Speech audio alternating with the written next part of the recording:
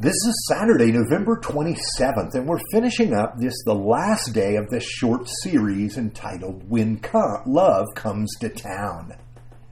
You know what it means to be penny wise and pound foolish? Have you ever lost a lot trying to save a little? This is what we might think of when we think of Jonah. Because here's what happened in his story. After becoming angry with God, Jonah positioned himself outside the city of Nineveh. Likely, he hung around because he wanted to see the Lord destroy the city. He wanted to see it burn. That would affirm everything he believed about justice and the fact that God's duty is to make sure everybody gets what they deserve. What Jonah didn't count on was the mercy of God. And while he was waiting, the sun was oppressive. And to relieve Jonah, God caused a vine to grow up and give him shade. What a relief it must have been. Jonah was spared the heat, the oppressive heat of the sun. But then the sun actually scorched the vine, and it withered and died. And here's where our story picks up. Jonah chapter 4, verse 9 to 11. But God said to Jonah, "Do you do well to be angry for the plant?" And he said, "Yes, I do well to be angry enough to die."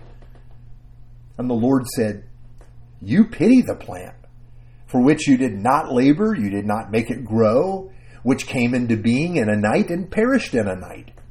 And should I not pity Nineveh, that great city, in which there are more than 120,000 persons who do not know their right hand from their left, and also much cattle?"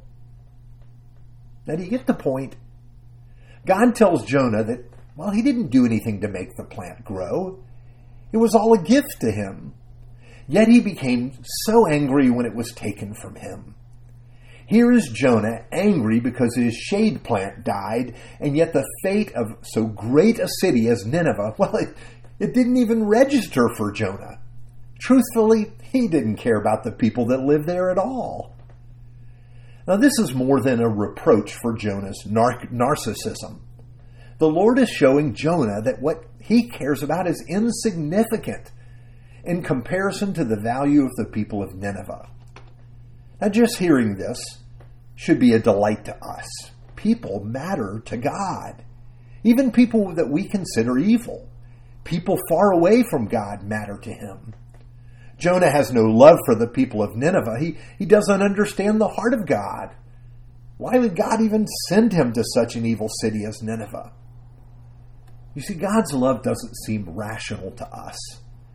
Ever since the first human beings turned away from the Lord, God has been working a plan to bring about salvation and the redemption of our entire world. And what an amazing story this is that we're living in.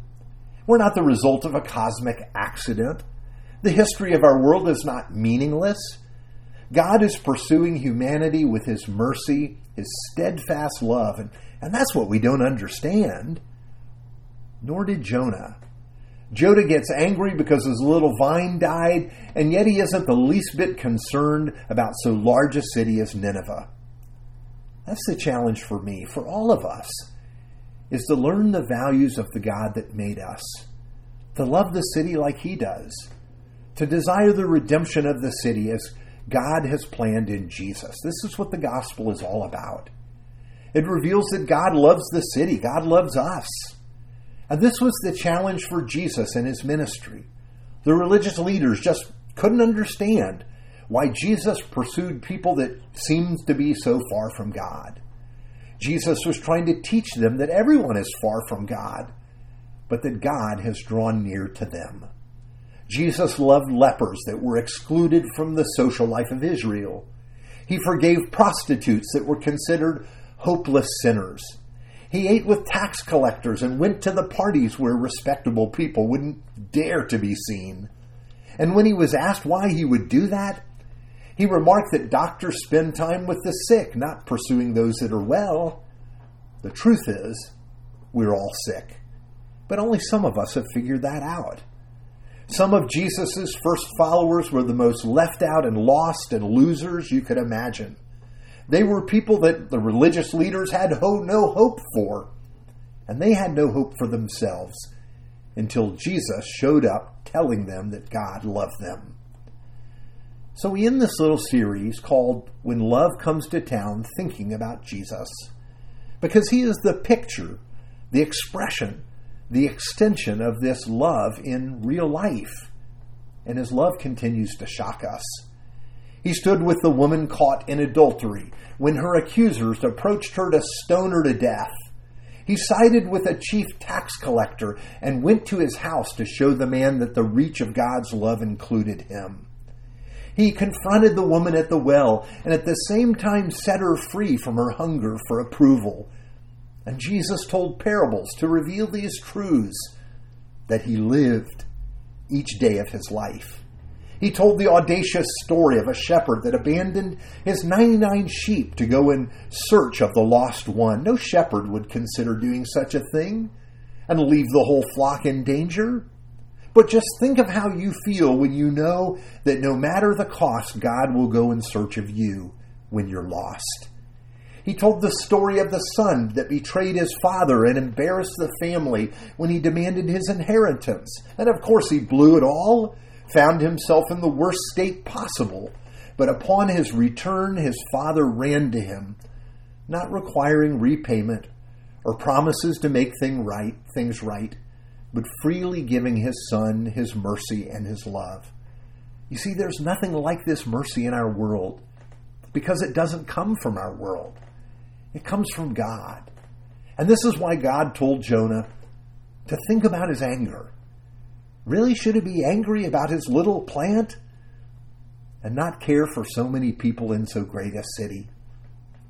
And that's where I'd like to end in this little series, considering how God cares for our city. And as we come to know him and enjoy his mercy, we come to love our city too. Let's pray.